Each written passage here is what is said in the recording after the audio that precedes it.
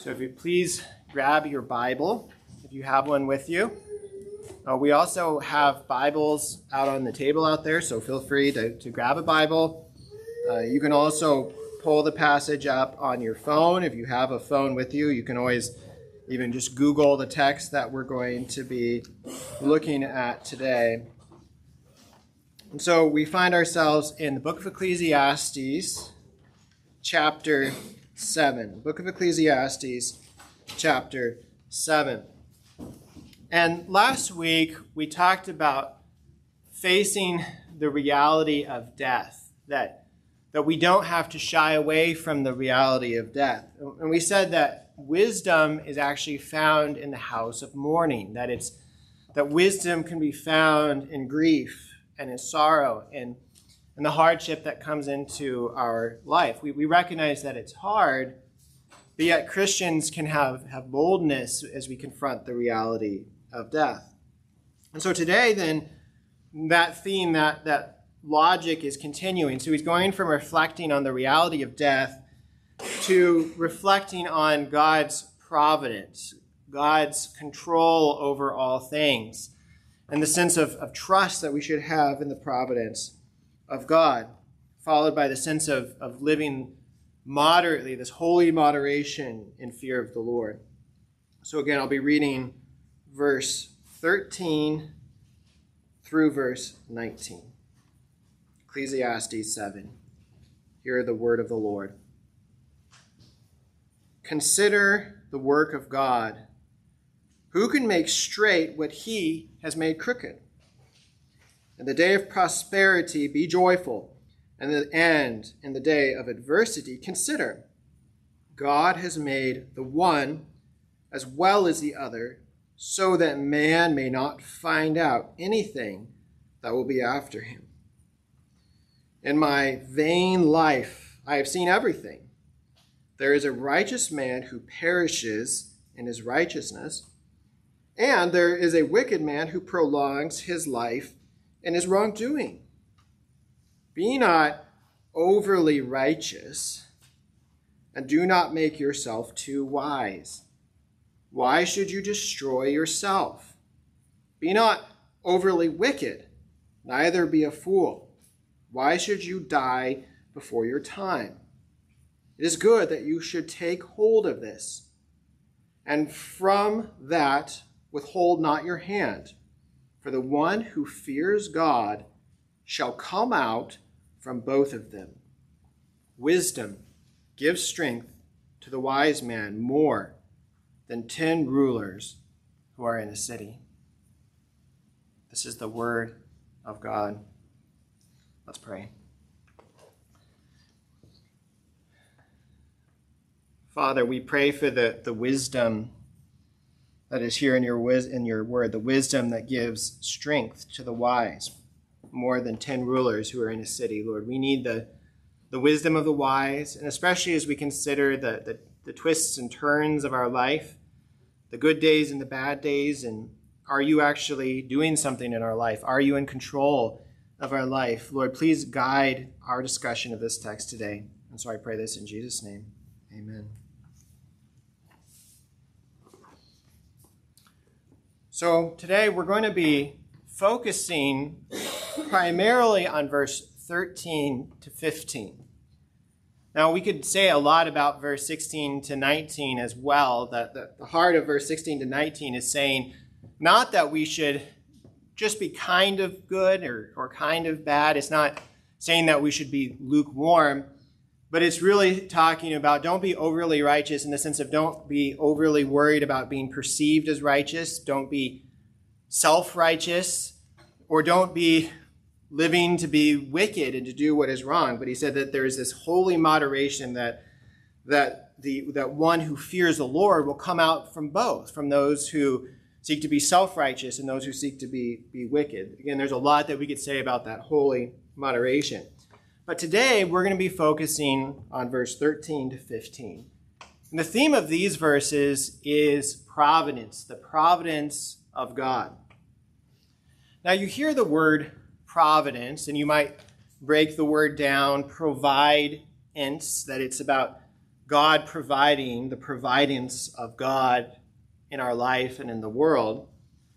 But it's somewhat of a strange word. It's not a word that we use on a daily basis, especially outside of Christian circles. If you're here and you're not part of the Christian community, or if you've grown up outside of that, it may sound like an unfamiliar word.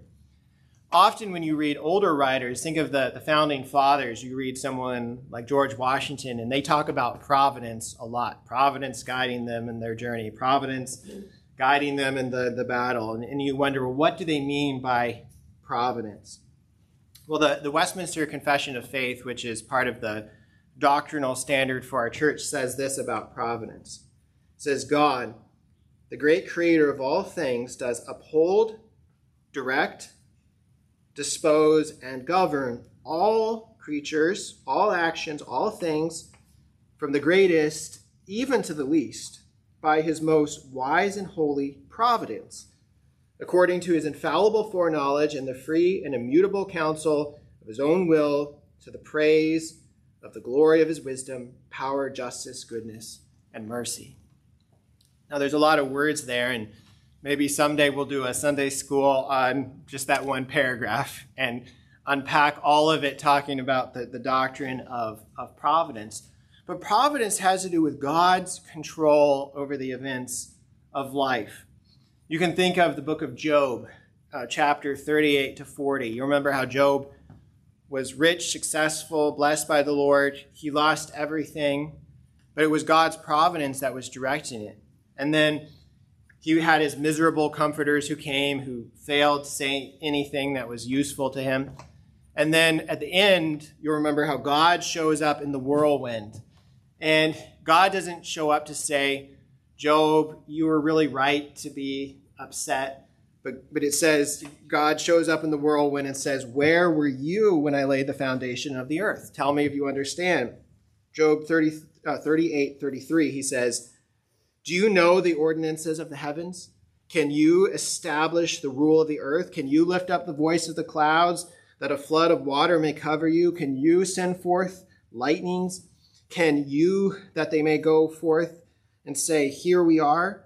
Who has put wisdom in the inward parts, or given understanding to the mind? And so God's giving all of these rhetorical questions, saying, where were you? Can you do all of these things? Do you understand the course of the universe? And the answer is clearly no. Job even says, I'll put my hand over my mouth. I can say no more. And that's the doctrine of providence, that God is governing all things. The vast movement of the planets, the most important movements of nations, it's governed by the providence of God. The smallest details of life, the smallest details of the universe, governed by the providence of God. And that's what Jesus means in Matthew 10:29. He says, are not 2 sparrows sold for a penny? And not one of them will fall to the ground apart from your Father. So Jesus is saying that providence is governing even the death of sparrows, something so ordinary, something so mundane. God's providence is directing. Or in Ephesians chapter 1, verse 11, it says that in Christ we have obtained an inheritance, having been predestined according to the purpose of him who works all things according to the counsel of his will. So he's not saying that God works some things according to the counsel of his will and some things according to the counsel of our will. Or he doesn't say some things are according to the counsel of his will and other things are governed by random chance or some sort of deterministic, naturalistic process of nature. But he's saying, no, that God is governing everything. It's his purpose according to the counsel of his will. And that's why the Westminster Shorter Catechism can say that God's works of providence are his most holy, wise, and powerful, preserving and governing of all his creatures and all their actions. And so that's a theological primer on the doctrine of providence. But you might be saying, my life is hard right now. I don't need a theology lesson. Things are difficult, that I'm barely holding on. And so how do we understand the doctrine of providence? And that's what our text brings us to, that this text is about the providence of God, because it's saying that, yes, life is hard. Sometimes everything is going well. Everything is going on the path that you would have set out for your life. But then sometimes the road turns. There's, as a Puritan author says, a crick in your lot, which means that God changes the path of your life dramatically. You were healthy, wealthy, and wise, and then suddenly you feel like it's all slipping away. You're losing everything. Everything is falling apart. And what do you do then? How do you reflect on the providence of God when it seems like your life itself is unraveling? The question that we could ask is this: what do we need to remember when everything falls apart?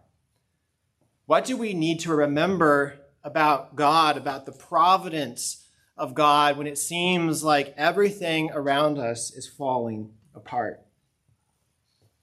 We see three answers here in our text. And the first answer is from verse 13, that we need to remember that God's providence is immutable. Immutable, it's unchanging. Look at verse 13. Consider the work of God. And you say, well, what does he mean by the work of God? Consider the work of God.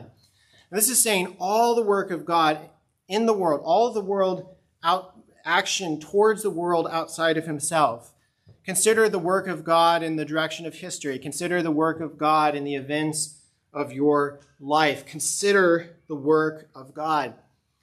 And then he asks the question, who can make straight what he has made crooked?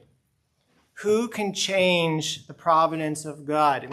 When God makes the highway of your life turn a different direction, are you able to change the will of God, to move that road a different way? And this is clearly a rhetorical question as well. Where were you when I formed the earth? And the answer here is no. No one can change the providence of God, that we can think of the immutable providence of God. And that's what we read in Isaiah chapter 14, verse 27. It says, "For the Lord of hosts has purposed, and who will annul it? His hand is stretched out, and who will turn it back?" Or you could think of Psalm 33, verse 11. "The counsel of the Lord stands forever, his plans to all generations." Or Proverbs 16:33, "The lot is cast into the lap, but its every decision is from the Lord. Even what seems random is from the Lord." Or Proverbs 21, verse 30, "No wisdom, no understanding, no counsel can avail against the Lord." Or in the language of our text here, who can make straight what God has made crooked? And so you take that into your life. You think of the twists and turns of your life. Are the events of your life random? Is it that things are happening to you? Well, you just happen to decide to go to the grocery store and that's why your car got hit. Or you just happened to walk down that hill so you slipped and fell. Or you just happened to choose that college and so that set your course. Is the world just a series of random, uncontrolled events, whether we're thinking about our decisions or the decisions of others? And what we see is no, that there is the immutable providence of God. And so you say, can anything change the providence of God? Can random chance change it? Can human will change it? Can human sin change it? Can your sin change it? Can my sin change the providence of God? Can it redirect the path of God's sovereign purposes in the world? And at first you might say, well, I want to believe that the purpose can be changed, that if not, it seems fatalistic. But listen to what the Apostle Paul says in Romans 8:38. He says that I am sure that neither death nor life, nor angels, nor rulers, nor things present, nor things to come, nor powers, nor height, nor depth, nor anything else in all creation will be able to separate us from the love of God in Christ. And that comfort, that promise from Romans 8 can only be true if the providence of God is immutable. If nothing outside of God's sovereign will can change the purpose. Because if not, if providence could be changed by chance, or if you could change the plan, or you could redirect the purposes of God, then very likely something in creation could separate you from the love of God in Christ. Something could put you outside of the love of God in Christ, even if that is your own choice, your own decision. But he says that nothing in all creation can separate us from the love of God in Christ. And that's because his providence is immutable. It's unchanging. Nothing can separate us. And so we can take comfort from that. It's not just an abstract idea that the providence of God is immutable, but it's part of our only comfort in life and death. It's part of the way that we can live our life. I can't imagine living just believing that the events of life are random, or that God is somehow being thrown for a loop by what happens to us, as if he's not in control, as if he's not sovereign. That this is great comfort for Christians here in this text, that we need to remember God's providence is immutable, especially when it seems like everything is falling apart. But then second, here's the second point. Remember we said, what do we need to remember when it seems like everything is falling apart? Second, we need to remember that God's providence is all-encompassing. So it's immutable, it's not changeable, but it's also all-encompassing. And that means that it extends both to the good and to the bad. And this is what you see in the next verse. So look at your Bible again at our text, Ecclesiastes 7, now moving from verse 13 to verse 14. He says that in the day of prosperity, be joyful. And in the day of adversity, consider God has made the one as well as the other, so that man may not find out anything that will be after him. So here you see the contrast. There's the day of prosperity. That's the good day. That's the day where your life is going the way that you planned, the way that you would desire. And we can say that the good day is a gift from God. Sometimes, as we talked about last week, it can distract us from thinking about the deeper questions of life and eternity. But yet, the gifts of God are good. We can give thanks. And that's why he says, in the day of prosperity, be joyful. Be happy.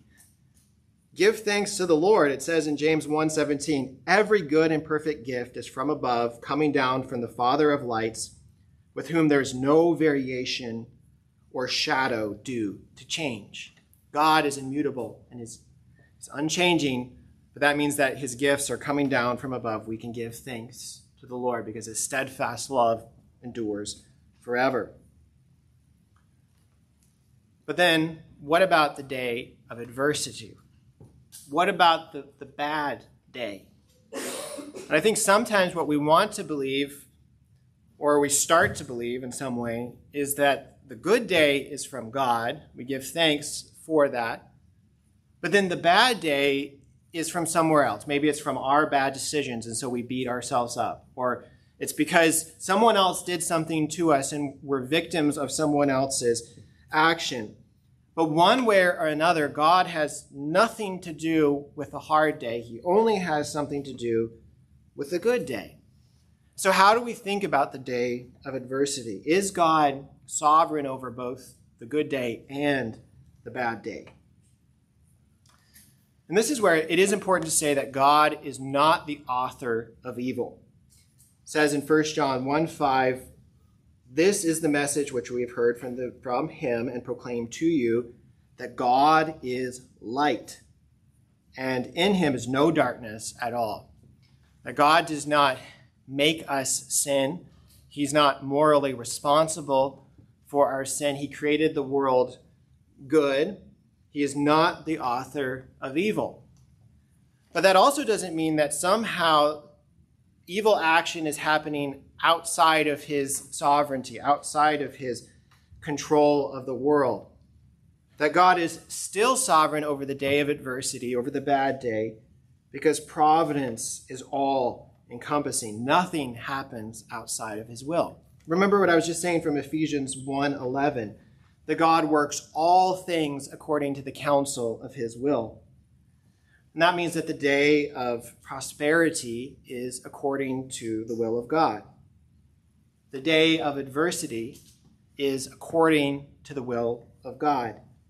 Proverbs 16:4 says, "The Lord has made everything for its purpose, even the wicked for the day of trouble." Not the author of sin, but yet God has made everything for its purpose, even the wicked for the day of trouble. You say, well, that's a hard truth, and it is a hard truth. But just as I was saying before, that this is how the promises of God can be true for you and me. If not, we don't have as much hope in the unfading promises of God. You remember what Paul said earlier in Romans 8.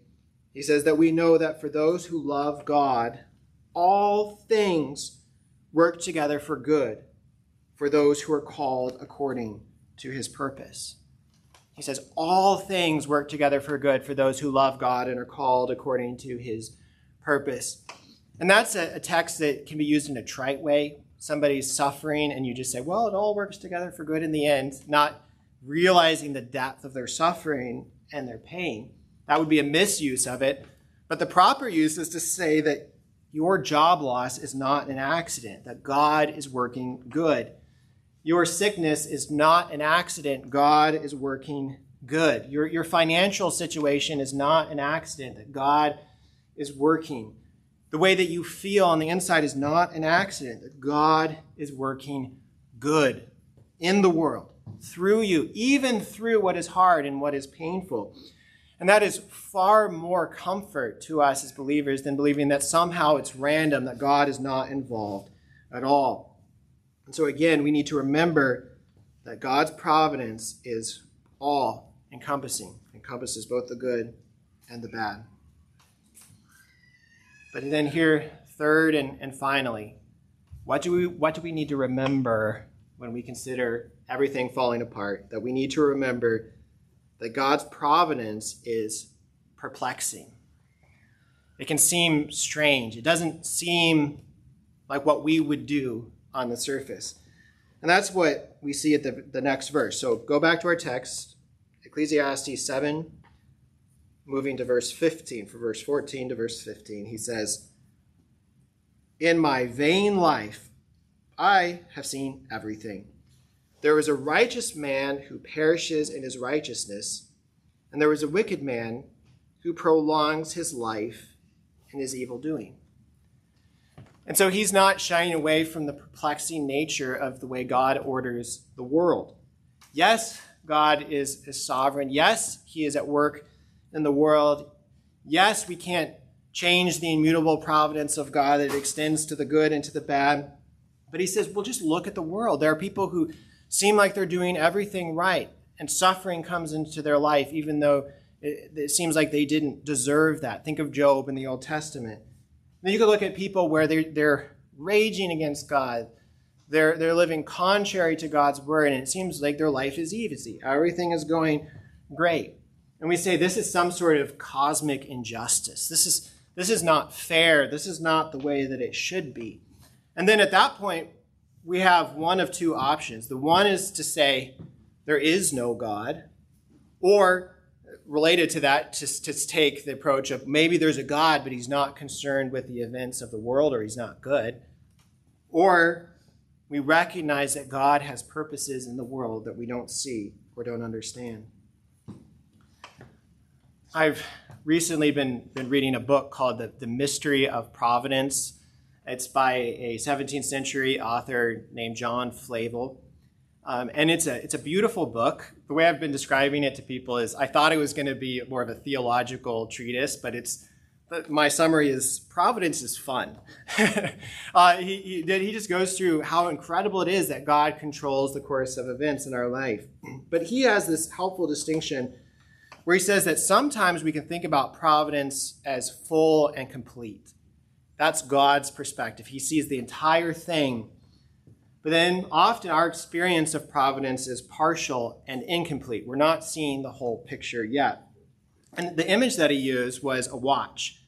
So you can imagine a mechanical watch, and you take the back off of the mechanical watch. And if you've ever seen inside of a watch, there are little gears moving, things moving back and forth, tons of little teeny tiny parts. And it's the kind of thing where if you tried to take it apart, unless you were an expert in watches, you could never put it back together. You don't understand what all the little springs are doing, all the little wheels are doing. Why are they moving this direction or that direction? And that's the way it is when we think of the world, the course of events. That all we see are the little gears moving. It seems random. It seems unconnected. But then if you flip the watch over and you see the watch face, you see there's the second hand moving in perfect time. There's the minute hand moving in perfect time. There's the hour hand moving in perfect time. Everything is moving in perfect order, directed to where it needs to go.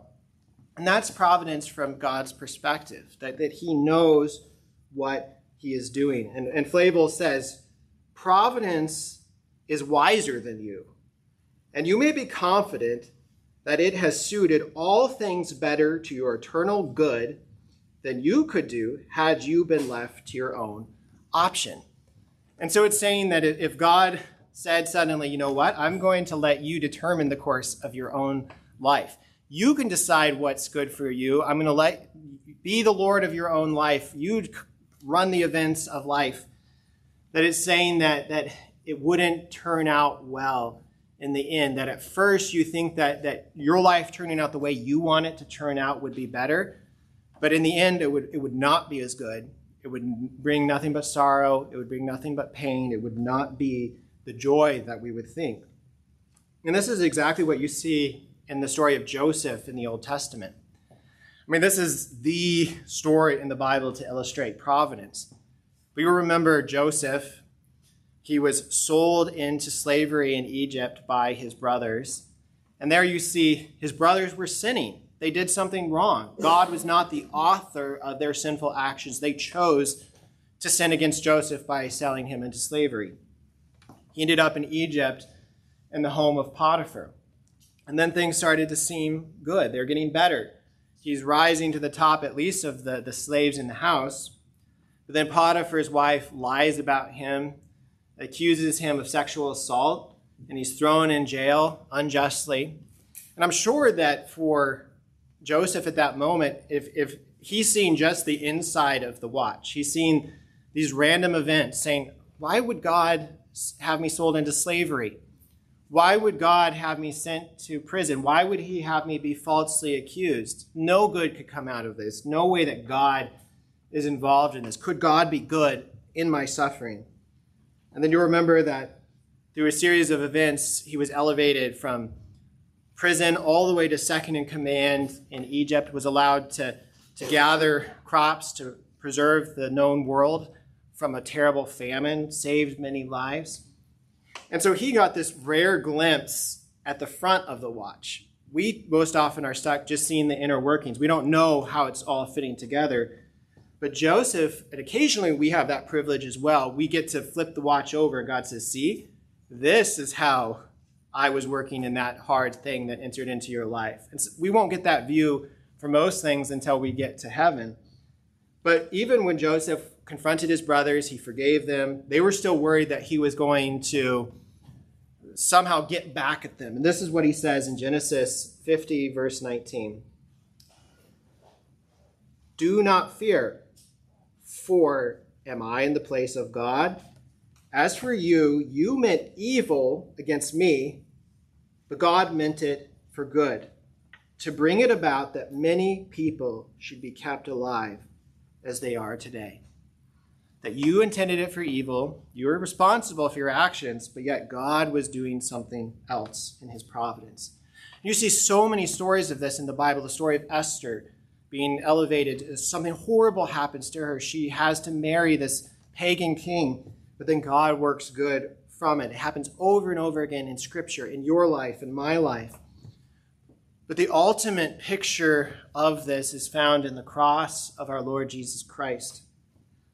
In our text from Ecclesiastes, it says that there is a righteous man who perishes in his righteousness. And yes, we can see where there are people who generally are living a good life and they suffer, and that seems unfair. But every single one of us is a sinner. The only truly righteous, the only truly perfect person who ever lived in all of history was the Lord Jesus Christ himself. And it says there is a righteous man who perishes in his righteousness. And that's exactly what happened to Jesus, that he suffered in his life. He perished in his righteousness on the cross. And for the people who were around the cross, for the disciples, they said, this is wrong. There's no way that God could be at work here. This is the worst day imaginable, the Son of God dying. We thought he was the Messiah. We thought he was going to be the one who would kick out the Romans. We thought that this was the person where we could fix our hope, but everything is falling apart. Jesus is dying. The righteous man is perishing in his righteousness. Maybe God is not sovereign. Maybe events are random. Maybe there's no control. But then we know ultimately that God, in that very dark moment, when you take the watch and you flip it over and you see perfect time being kept, God working through the sinful actions of the men who crucified him, accomplishing the redemption of his people, yet without being the author of evil. And that's what Peter talks about in Acts chapter 2, verse 23. It says that this Jesus, delivered up according to the definite plan and foreknowledge of God, you crucified and killed by the hands of lawless men. So you see that he's saying that, yes, it's the definite plan and foreknowledge of God. God planned before the foundation of the world that Jesus would go to the cross to pay the penalty for sin. That was his sovereign design. Who can make straight what he has made crooked? But yet it says that, talking to the people who literally crucified Jesus at this point, Peter is saying, you crucified him. Sinful men, lawless men crucified him, morally responsible for their action. But he says God raised him up, loosing the pangs of death, because it was not possible for him to be held by them. And so I would encourage you just to always keep your eye on the cross of Christ. Keep your eye on it in the good day, when you're giving thanks that your life is going the way that it should. But then especially when it seems like everything is falling apart, when your life is hard, when you're suffering, when your life isn't falling out the way you would like or the way that you planned, you can say, yeah, my moment is dark, but it's not as dark as the moment that Jesus Christ hung on the cross, suffering, bearing the wrath of his people. And if God, in his providence, was able to bring some good that no one could see in that moment out from that dark moment, then for those who are in Christ Jesus, can he bring something even more beautiful, something more amazing than we could ever possibly have planned, ever possibly imagine, working all things together for good for those who love God and are called according to his purpose. Let's pray. Father, our lives don't feel like a straight line. We feel like our life is constantly twisting and turning, that suddenly an obstacle is thrown up in our path, the road turns, and from our perspective, it feels like the road is crooked, like it's not where we would want it to go. I think that all of us can confess that feeling in big ways and small ways, maybe in the past, maybe today. But Lord, we need the vision of the other side of the watch. We need to see you're keeping perfect time. Your plan is unfolding. And we thank you that we have the privilege of being part of that. And so, Lord, we pray that we wouldn't fall into some kind of naive optimism, saying that the bad is actually good, that bad is bad. Sin is sin. The hard days can stink and they're difficult. But yet, Lord, we pray that we would not lose hope in the midst of them, that we would keep our eyes on the promise. And Lord, we pray today that you would give us little opportunities to flip over the watch and to see what you are doing. I'm sure that everyone in this room who knows Christ can see places where you worked good even from difficult, hard situations. But yet, Lord, in the places where we don't see that, we know that faith is living not by sight, that faith is trusting in the promises of God. And so we pray that we can walk in faith, knowing that you are doing good in us and through us, that you are working all things for good, the best things for good, the worst things for good, and that we would have that providential trust, knowing your goodness, looking to our ultimate hope, keeping our eye on Christ as our example, but most of all as our Savior who purchased our redemption on the cross. We put our trust in him.